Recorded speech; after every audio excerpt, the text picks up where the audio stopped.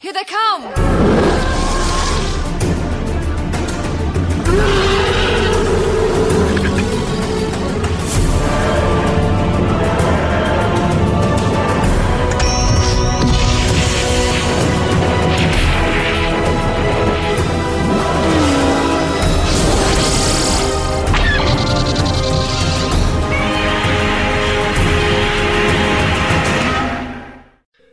Hello, and welcome to episode 128 of Effectively Speaking, the podcast that takes a look at some of the special effects sequences of film and television, be they classic, average, or duff. I'm your host, Eric Moore, and today I'm joined by Kelly Hogaboom to discuss the effects of Attack of the Crab Monsters. Greetings from the Humongous, the Lord Humongous, the warrior of the wasteland, the Ayatollah of rock and roller. Hello, Kelly. Hello, Eric. Here we go. We've just had a little bit of technical problems, didn't we? Yes. It might be there's a whacking great big crab monster outside playing around with the phone line or something. You never know. Yeah. Yeah, so Attack of the Crab Monsters. This has been on the cards for a very long time. You mentioned this ages and ages and ages ago about this is one that you would like to do. Yes. I've never seen it. I've never ever seen this film before. It's one that's in my books, and I've seen that photo, the classic black and white still of the crab monster just in there in that cave. But no, I had to buy it. Okay. It's a shame, really. I mean, it's such a cheap film, and you know it's out in the public domain, so you just get these cheap knockoff DVDs, and I managed to buy one of them. Of course, no extras on it whatsoever, but I think that's quite in keeping with the rush this film out attitude that Roger Corman had with a lot of his product, didn't he? Yeah, absolutely. Making 4 movies in a month kind of thing, right? Yep. And I like the way that, I mean, this is an incredibly short film. I mean, I've just seen on Facebook tonight, you said something about it's an hour and 6 or 7 minutes. Yeah. But the version I've got is exactly 1 hour. So I don't know if the version I've got has been cut in some way. That'll be interesting as we go through this. Yeah, what did they cut? You've seen that I haven't seen. Yeah. I've seen the extended edition. I don't know. I tell you what, it was dead on an hour for me, but it felt like more. And I really don't know why, but we'll talk about that as we go through. So, to begin with, why did you want to do this? How are you and this film connected? Well, first of all, I love old, like black and white, or even up to early 60s sci-fi. I mean, especially big monster, big bug movies. That's just kind of my milieu. But the way I found this film was I'm Facebook friends with Larry Blomeyer, who has, I don't know if you know him. He's a director, writer, and actor, and he's put out several homage films. Like, have you ever heard of The Lost Skeleton of Cadavra? Nope. Oh, okay. Well, he's, I think that's like 2001, but he basically makes these goofy but brilliant homage films to these old, sci-fi or scary house movies. And he was heavily influenced. He's quite a cinephile. He's extraordinary at, film history, but he was influenced by this film, and he talked about the credits, how much he loved the credits. And so I started the film to watch the credits because I was a Larry Blomeyer fan. And then I just ended up loving this movie so much because to me, it's kind of one of the perfect distillations of a bad, radioactive monster film. It's very bare bones, and it's just great. And it's got this silly paper mache crab that I love. And you can tell they made, we'll get into the special effects such as they are, but yeah. So I don't know if you saw, I also designed an embroidery sampler with Yes, I saw on your Facebook page. Yes. So I'm a big fan. And last night my husband and I rewatched it. And at the end of the film, I said, Eric had never seen this before. And Ralph laughed at me. He's like, he didn't think you were going to like it very much. Let's just put it that way. So. Well, Doctor? Oh, this is ridiculous. The molecular structure of this crab is entirely disrupted. There's no cohesion between the atoms. I don't understand. Nor do I. Apparently, we have one of those biological freaks resulting from an overdose of radiation poisoning. The way to explain it is, look, electricity. The free electron in the copper atom breaks off to circle the next atom, taking the charge along the wire. Do you follow me, Hank? I think so. The free electrons jump from atom to atom along the copper at the speed of light. I remember that from high school. Yes, atom to atom. Well, something like that has happened to our crab. But instead of free electrons, the crab has free atoms, all disconnected. It's like a mass of liquid with a permanent shape. Any matter, therefore, that the crab eats will be assimilated in its body of solid energy, becoming part of the crab. Like the bodies of the dead men? Yes. And their brain tissue, which after all is nothing more than a storage house for electrical impulses. That means that the crab can eat his victim's brain, absorbing his mind intact and working. It's as good a theory as any other to explain what's happened. But, Doctor, that theory doesn't explain why Jules and Carson's minds have turned against us. Preservation of the species. Once they were men, now they are land crabs. It was curious watching it because, like yourself, I'm a big fan of the 50s B-movies, the giant creatures spawned by radiation type thing. And when you do watch this, you know, it's got similar themes and beats to like Them and that. And I can't help but when I watch this, it makes the other ones like Them, or even the Deadly Mantis, or even the Black Scorpion, which is a film you and I have covered before on this show. Right. You know, it's like, blimey, those ones did it better. Absolutely. But it's really amazing because, as I say, until I bought it, I only knew stills. And of course, you have been on a special that we did of Effectively Speaking, you know, with Andrew and Ian when we did the Paul Blaisdell special, didn't we, on his work? And this is the film that famously Paul Blaisdell turned down. Normally, he was making tons of Roger Corman special effects, but so I only knew it from that. So when I put it on and I put the DVD in the player and I sat down, the opening credits, this opening animation was a complete surprise. I wasn't expecting something as, you know, quirky and charming as that. The opening credits are the highlight for me of this film. Afterwards, nothing else, you know, really compares to those opening animations, I don't think. I don't know if there ever is going to be a restoration, but when those credits are beautiful, even in the bootleggy versions that we're seeing, you know what I mean? They're just, they're really special, the artwork's special. And that's why I did design an embroidery sample and I did embroider it because they are very, very cool. But yeah, this movie is really aping, or it's just so, it's got so many similarities to all the films you mentioned and to like Creature from the Black Lagoon, you know, with the scientist and then the other guy who's got the hots for the lady scientist. And so if you like those, like you just mentioned some that are pretty good, especially Them. I think Them is a great film. But yes, this is like what the completist would watch. It's not a great film. I just love it. And of course, you know, this was never going to be high art. You know, Roger Corman was churning these out. I mean, the reason this is a short film was it was a double bill. It was made to play as a double bill with. It was Not of This Earth, wasn't it? The film that it played with. Right. And they are meant to be played as a double bill. And if you've got a double bill, that means short because you can get in more shows per day.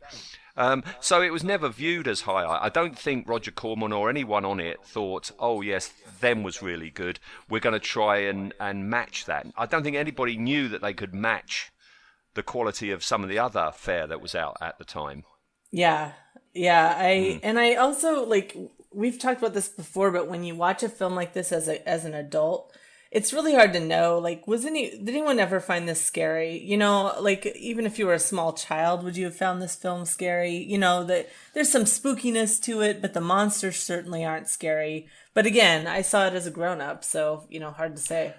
I don't think anyone could have been scared by this because it's just so ineptly done as some of the things. We will talk about the special effects as we go through. And there are so many moments in this film where you're going, that doesn't make any sense. You know, this isn't for people to actually think about and study. This is for couples to sort of half watch while they're smooching at the drive-in, isn't it? You know, I know, but that's one reason I love it. Is it's like the plot is literally giant radioactive crabs can eat people and then have telekinesis, right? Like that's it. That's the plot. I appreciate a simple plot. What can I say? It is very simple.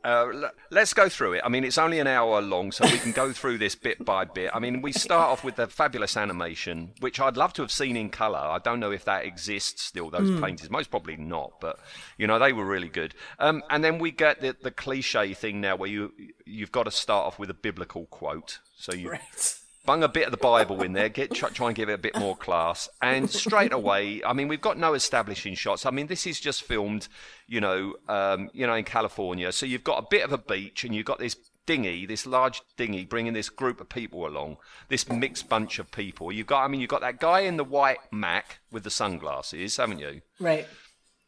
And you've got Jules. I don't know if he's French or if he's Canadian. He's got a French accent, hasn't he? Yes, very much so. Yeah, and straight away he steps off the boat, and straight away he goes. There's a lack of welcome here. I mean, this film was never going to win any awards for the script. There's a lack of welcome here. Followed up by the captain, and we know he's a captain because he's wearing a captain's hat.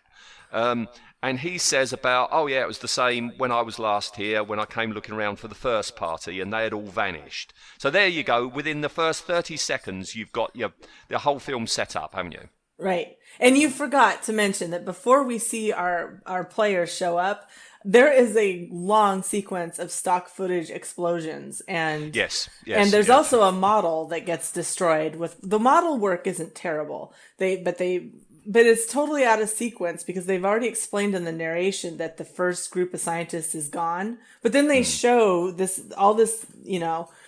explosion and I assume a tsunami, and that goes on for. No, hang on. The one I've got hasn't got an opening narration. It's just got the biblical bit. Okay, so this is where my extended edition comes into play. Yeah. All right. Because that's why I mentioned it. Because straight away he gets off the boat and he goes, "Oh yeah, and when I was here last," and it's like, "Oh, you were here before, were you?" You know.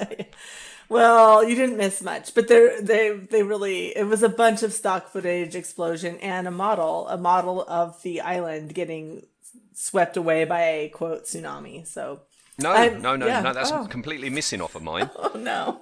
Okay, well there's a bit of the thing. I like the fact that this is so cheap. You've just got the dinghy coming in. I mean, I just assumed they got off of a ship because you've got a captain. It's not till later we find out it's a seaplane, and they get off. One of the people says, "Oh, here comes the second boat bringing supplies." It's not. It's the first boat. They've just taken it back out to sea again because they've only got enough money for one boat. Right. Exactly. Yeah. Yes, and then in a long shot, you've got a guy fall off the boat into the water. Yes. Right. Yes. Now, he clumsily falls over. That's a long shot. Right. There's a cut. We see him, the guy you can just tell that's a swimming pool. Then you see the crab monster's face, our star of the day face. You go back to the men's legs in the swimming pool. Then you see the crab monster's tombstone teeth. I can't see how those teeth could bite through anything.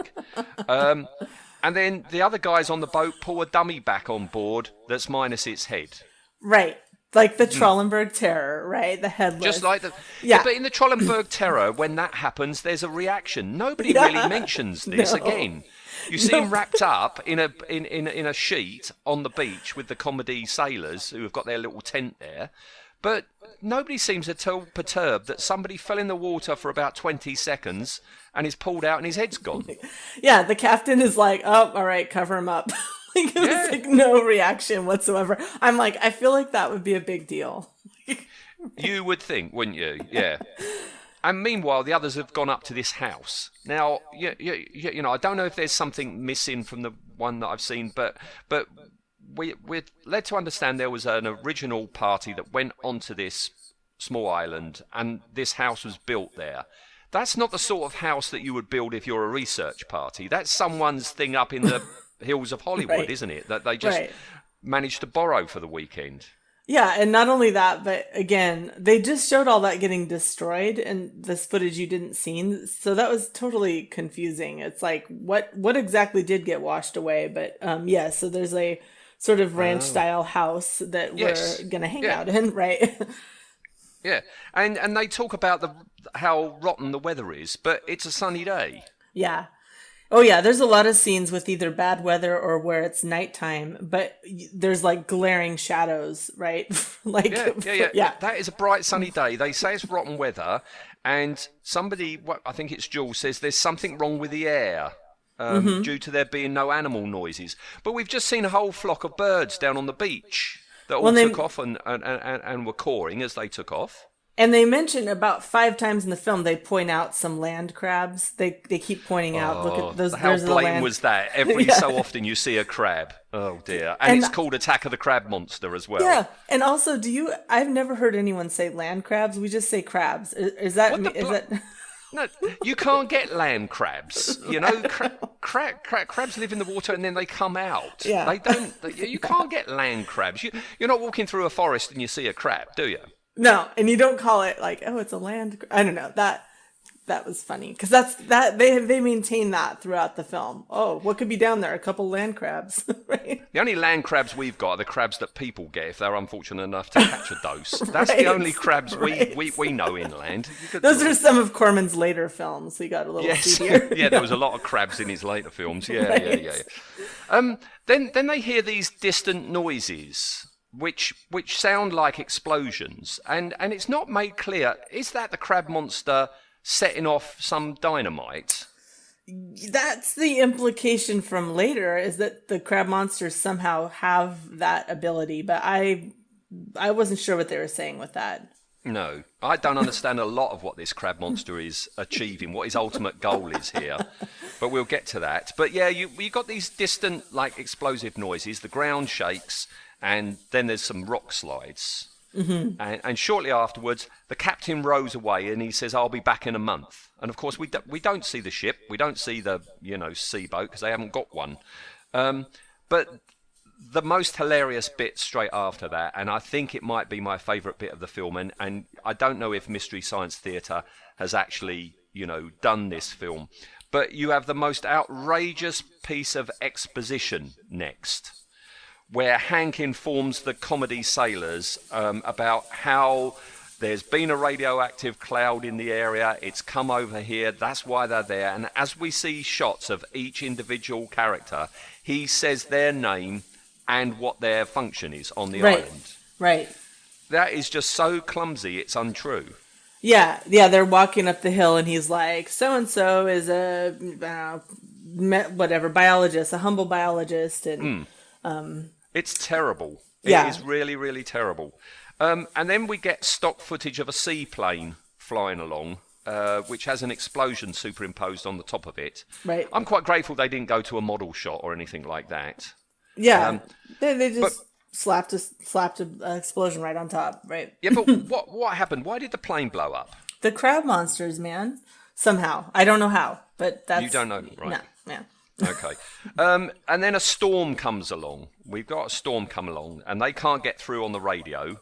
I guess because of the storm. This isn't the crab monster doing it. And then they read behind a left journal. The guy, the lead scientist, had left behind his journal, and it's saying about how they had found giant earthworms, or something that resembled giant earthworms. We never see any of these, of course, do we? No. Now, the next day, I guess the storm has passed, and you've got Martha and Dale, this is the creature from the Black Lagoon moment, go off scuba diving. Right. Now, the day before, 24 hours before, some guy was in the water for 20 seconds and he lost his head. But you're going to go off scuba diving. Yeah, that's what my husband said. He's like, isn't there a head floating around down there? I'm like, yeah. Yeah. I mean, this bit's hilarious because, number one, you can tell Roger Corman hasn't got the money to have an underwater camera.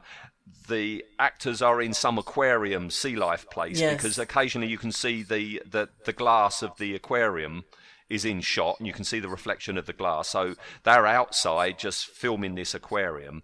And this aquarium obviously has got real fish, that's fine, but it's got like a shipwreck at the bottom.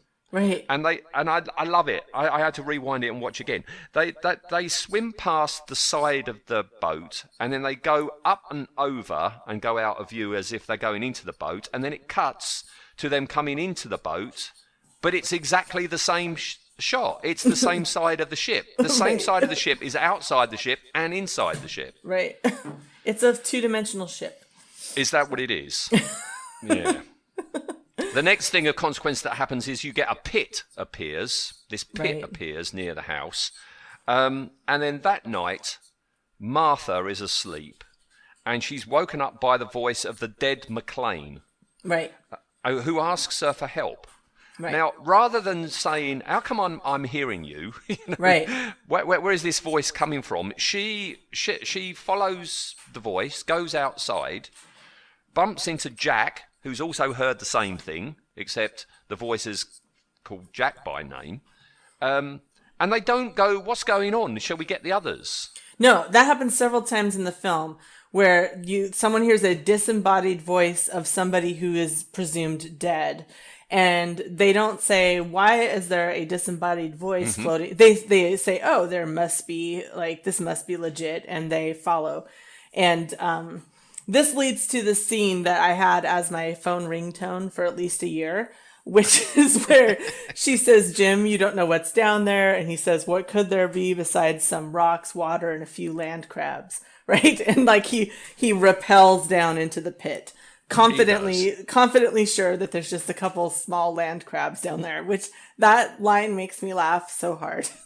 Oh no, I've written down my favourite line of it. It's not that one. My one, I'll tell you about my one when we get there. But then I can't remember how it happens. Martha is knocked unconscious. Is there another little rock slide or something? No, she faints because she's a lady. That's what happens there. Is that what it is? Yeah. Is it before or after Jack screams? Because screams. I think it's right before. I don't think she hears him scream. I think we hear him scream, but she's fainted already. Right, okay. Well, that's when the others arrive. She wakes up and they hear Jim or Jack. Is it Jack? I think it's Jack. Hear him down in the pit, and he says his leg is broken. Mm-hmm. Right? Again, they're not saying, how come we can hear you if you're down in the pit, but the voice is all round us? Right, you know? Right. They don't question it at all. Zip forward a bit, you've got Martha and Dale in the house, and he gets hit by a giant claw. He goes into the room, and there is a giant claw there that hits him, and he just goes out and shuts the door. Well, and we have the whole sci-fi horror thing where no one listens to the woman on the mission, because she's like, don't go into the pit. No, I'm going to go into the pit. She tells Dale, don't go into that room. He's like, no, I'm going to go in there. And he peeks around, and this giant, hilarious paper mache claw kind of swipes on him, and he staggers back. And then after he's out, he doesn't really say, hey, there's a giant claw in there. 15-foot crab. He just doesn't bring it up. It's you can't think about this film. It makes no sense at all. I mean, you say also about no one listens to her. I was just waiting for some sexist stereotype thing for her to say or do about making the coffee or something like that. And near the end, she does say, "I'll get her something to eat," and it's like, "Oh, bloody hell!" Yeah, she makes the lunch, yes, and she has to do the nursing duties, right? In these movies, it's always the sole woman who has to patch someone up when they get hurt or bring them whatever in bed. But yeah. I mean, this is meant to be a tense thing. There is a claw in the next room, but then the camera cuts to the others who have seem to have found a back door into the pit. They've gone the long way round, found this corridor. We're going to see this corridor a lot in this film because they've only got the one corridor. I mean, it denotes the way to the pit, but also the cave later on. And so you see them going in there. They found their way into the pit. You cut back to the house. They've opened the door, and the claw has gone. And it seems that, whatever it was, just smashed that wall in to eat the hamsters that were in the cage and smash the radio. Right. Not kill them. No. Just the causing hamsters some mayhem. and smash the radio. And when it smashed the radio... I mean, it's a valve radio. He says each tube was neatly cut. It's got enough intelligence because it's absorbed the minds of all the people that it's killed to understand that that's a radio and how to nobble it. But if the ultimate game is just to, eat all of them and amass its mind anymore. Why didn't it just kill, Dale and Martha? They were in the next room. Yeah, and why? I mean, how does that clumsy paper mache claw cut little precise cuts on those little tubes? That was cracking me up. And also, neatly open up the hamster cage with its whacking great big claw. And also, I'm not convinced that the hole in the side of the wall was big enough to get that whole crab monster in there either. Right. Again, I was watching that bit, and it's like thing from another world. Right. They wouldn't have done anything like that in there, Right. All right, and then for no reason whatsoever, the others come back from this extra way into the pit. They come back, they hear what's going on, and then they go back again. So why did they come back in the first place? I don't know. They heard a ruckus. I don't know. My second most favourite moment in this film comes up next, which is when they go back to that corridor, and for no plot reason whatsoever, Jules has his hand cut off.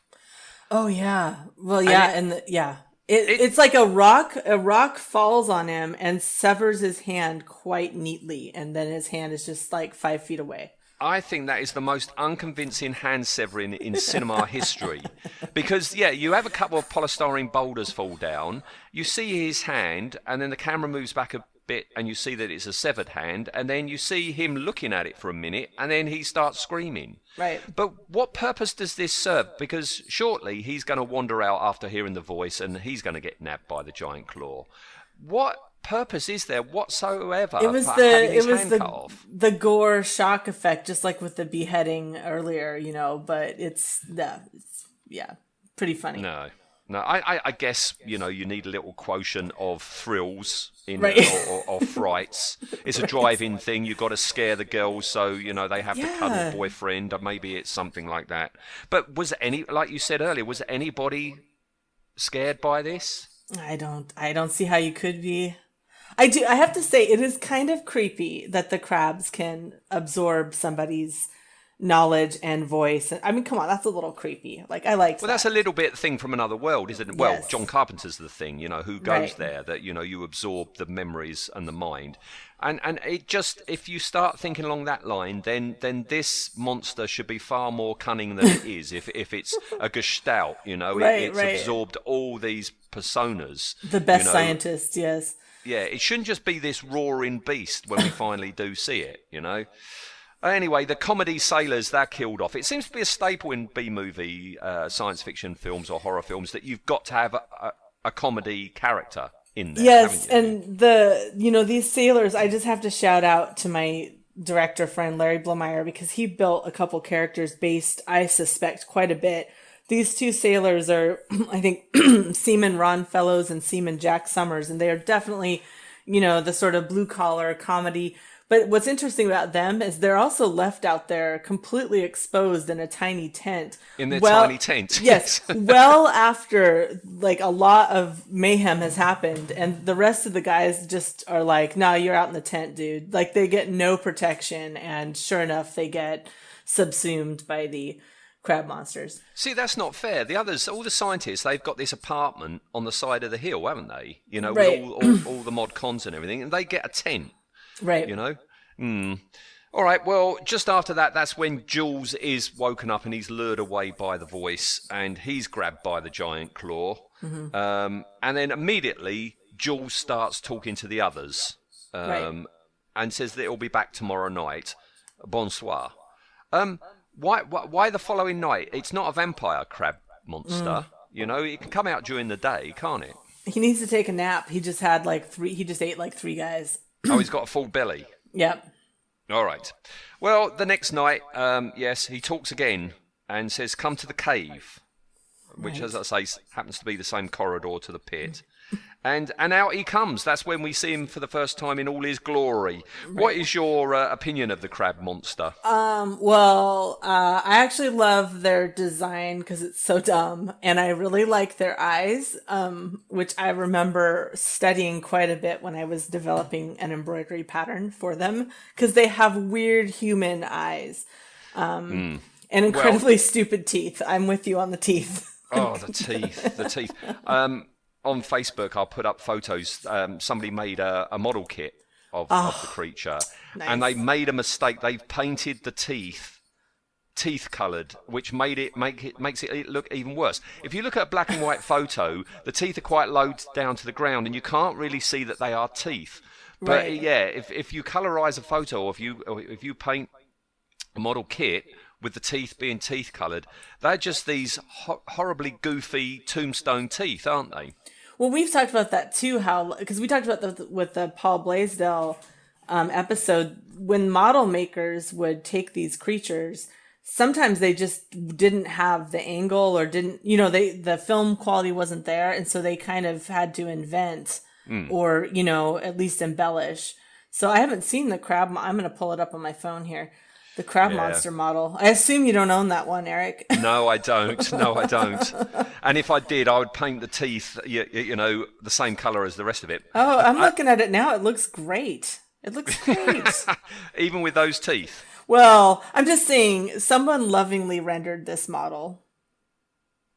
Right. To me, with the teeth painted like that, it's like Austin Powers, the 50s B movie monster, right. Right. Oh dear. But anyway, they throw some grenades at it. The grenades can't hurt it, but the stalactites that fall down do, and they think it's dead, and they say, "Oh, it's just a basic land crab." There's that term again, land crab. Right. Now, like you say, those eyes are distinctly human. No crab on this planet has got eyes like us, because that would be freakish. If crabs had human eyes on the end of their little eye stalks, that they would be scary. Right. Yeah, but no. Yes, they are basic land crabs. Mm-hmm. Just big.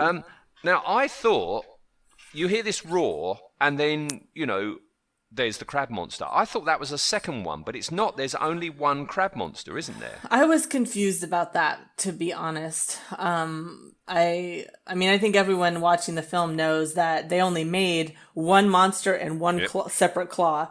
But I am sad to say I cannot definitively. I don't know. You're saying there's one. I believe you. I think there is just the one. But how can you have one crab monster expect to achieve world domination? I mean, especially on an island that's rapidly sinking as well. But yeah, because it wakes up, they run away. They go back to the apartment, and they study the claw. And they realise that radiation has mutated this land crab, and that anything it eats, it will absorb that thing's mind. Right? And here is my favourite line from the whole film. This is my favourite one. And I don't know how he could say it with a straight face. Once they were men, now they're land crabs. Yeah, that's a pretty good one. That's that I just turned to look at my husband last night, and I was like, classic. That line is classic. Once they were men, now they are land crabs. You don't see that quoted on classic movie moments, do you? No. Classic movie dialogue. No. They also realise it's pregnant. Right. So the clock is ticking. Not only is the island sinking, but this monster is pregnant.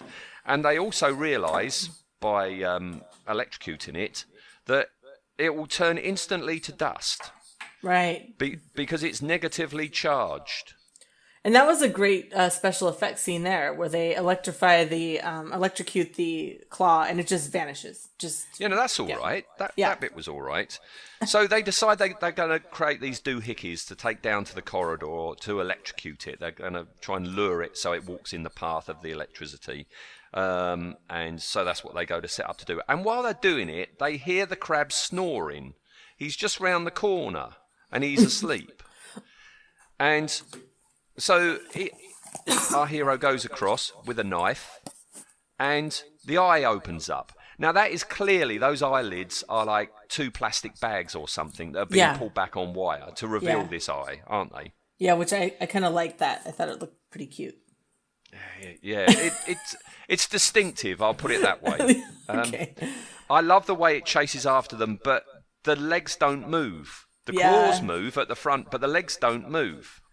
It reminds me of the Catwoman on the Moon that had the spider that was like, it just kind of was like a puppet that floated. Yeah. Was that? Yeah, right. Yeah. It doesn't look like it's walking. Yeah, yeah. And the crab monster says, "Oh, so you have wounded me. I will grow a new claw," he says. Right? He's so great. He says, "Well and good. I Yes. can grow another claw in a day." Like he's like gloating. Doesn't he realise just how ridiculous? I mean, if he's got the minds of all these scientists and that, just what is your life, mate? What is your life? What are you going to do? You know, what are you going to do? Okay, you grow a new claw back. Then what are you going to do? You know? Anyway, they return to the apartment, but then Carl decides he's going to go off and fix the trap. And he gets electrocuted and then caught by the crab monster. Yeah. I quite expected, when you see that quite wide shot of the crab monster and Carl is laid out in front and he's got his claws, I was expecting his head to be severed. I was expecting us to see the head come off. We were ready for him to either that or his chest to get crushed, but nothing happens really. He just kind of gropes him for a minute. Gropes him. Yeah, he gives him a frisk. Right. And it's gloating then. It's gloating with many of the voices. They're all intermingled, aren't they? Right. As it's chasing the last three left. We've only got Dale, Martha and Hank, haven't we? Right. And you've skipped the romantic / sexual tension between Martha and Hank. I think I nodded off at that. Okay, all right. Yeah, no, that's very Creature from the Black Lagoon, isn't it? Yes, it is, yeah. You know, yeah. And that's the professor from Gilligan's Island. I'm sure you recognize Russell Johnson. See, I looked up, you know, the actors. I know him from This Island Earth and It Came from Outer Space. But over here, I don't think we ever had Gilligan's Island. Well, it's pretty. It's crap. It's not worth watching, but it is pretty well known by reputation. I've never so much as seen an episode. I grew up without TV. He was also a good bad guy in Space Children. Did you watch Space Children? No. He was like the abusive alcoholic stepdad. He was pretty cool in that. Right. I looked up the other leads in this. Martha's played by Pamela Duncan, but there's nothing notable there. But I'm sure Richard Garland, who plays Dale, I'm sure I've seen him in other stuff, but nothing on his IMDb page leapt out at me. But I'm sure I know him from somewhere. Well, I recognize the captain from something. Like, he's only in it for a second, but I totally recognized him. But I don't. I'll have to he's look. not even in it for very long. But yeah. Okay. Well, the crab monster's chasing the last three. They manage to get out. They get up. They're going up the beach. There's a convenient electricity pylon just there. And the crab is right next to it. And that's when Hank climbs up the pylon and somehow manages to pull the pylon over. Yeah. Is that because the island's crumbling, do you think? Yes, it is. The foundations were weakened. Yes. Thank you for... right. Yes, right. All right. Okay. So that's it. That's the crab monster. That's how he leaves us, is being electrocuted, as is Hank. He sacrifices himself to do that. Yeah, and the last line of the film is Dale says he gave his life, and Martha says, "I know," and that's it. That's it. There's no... That's it. Yeah. But this island is sinking. Their radio has been destroyed. They're going to drown now, aren't they? That's what I was thinking. I asked Ralph, I said, did they get an SOS out for help? Or, I mean, I didn't remember that. So presumably they're going to die too. I don't know. Well, yeah. And you know, the captain in his plane blew up. So it's not like he's going to come back. Right. You know? So, yeah, they die as well. That's I felt like it's like they just got too tired to make the rest of the film. You know, they should have given us 5 more minutes, right, to resolve something, to show a rescue. Nope, it's just over. I was kind of hoping that you might have, you know, had a little bit more footage than my version, but no, it sounds like yours finishes exactly the same. Yeah, the end for sure. Yeah. Okay, all right. Behind the scenes, not much at all. Filmed at Bronson Canyon. Well, that's not a surprise. Right. You know, so much was filmed at Bronson Canyons. And as I say, Paul Blaisdell actually turned it down. Roger Corman wanted him to make the crab monster, but the money he was offering was just not enough for him to do one at all. Not even Paul Blaisdell. I know. I was going to say wire, exactly, you know? Right. He did. They could have tried cannibalizing one of his past creatures. You know, It Conquered the World or something like that. But no, he just turned it down. What else have I got? Oh yes, the writer of the movie, Charles B. Griffiths. He is the man who gets his head cut off at the very beginning. Oh, okay. Auspicious cameo. Yes, yes, yes, yes, and that's about it. I mean, there was a now lost Doctor Who story from '66 called the Macra Terror, which is about a base being besieged by these giant crab creatures, and apparently that's kind of like similar.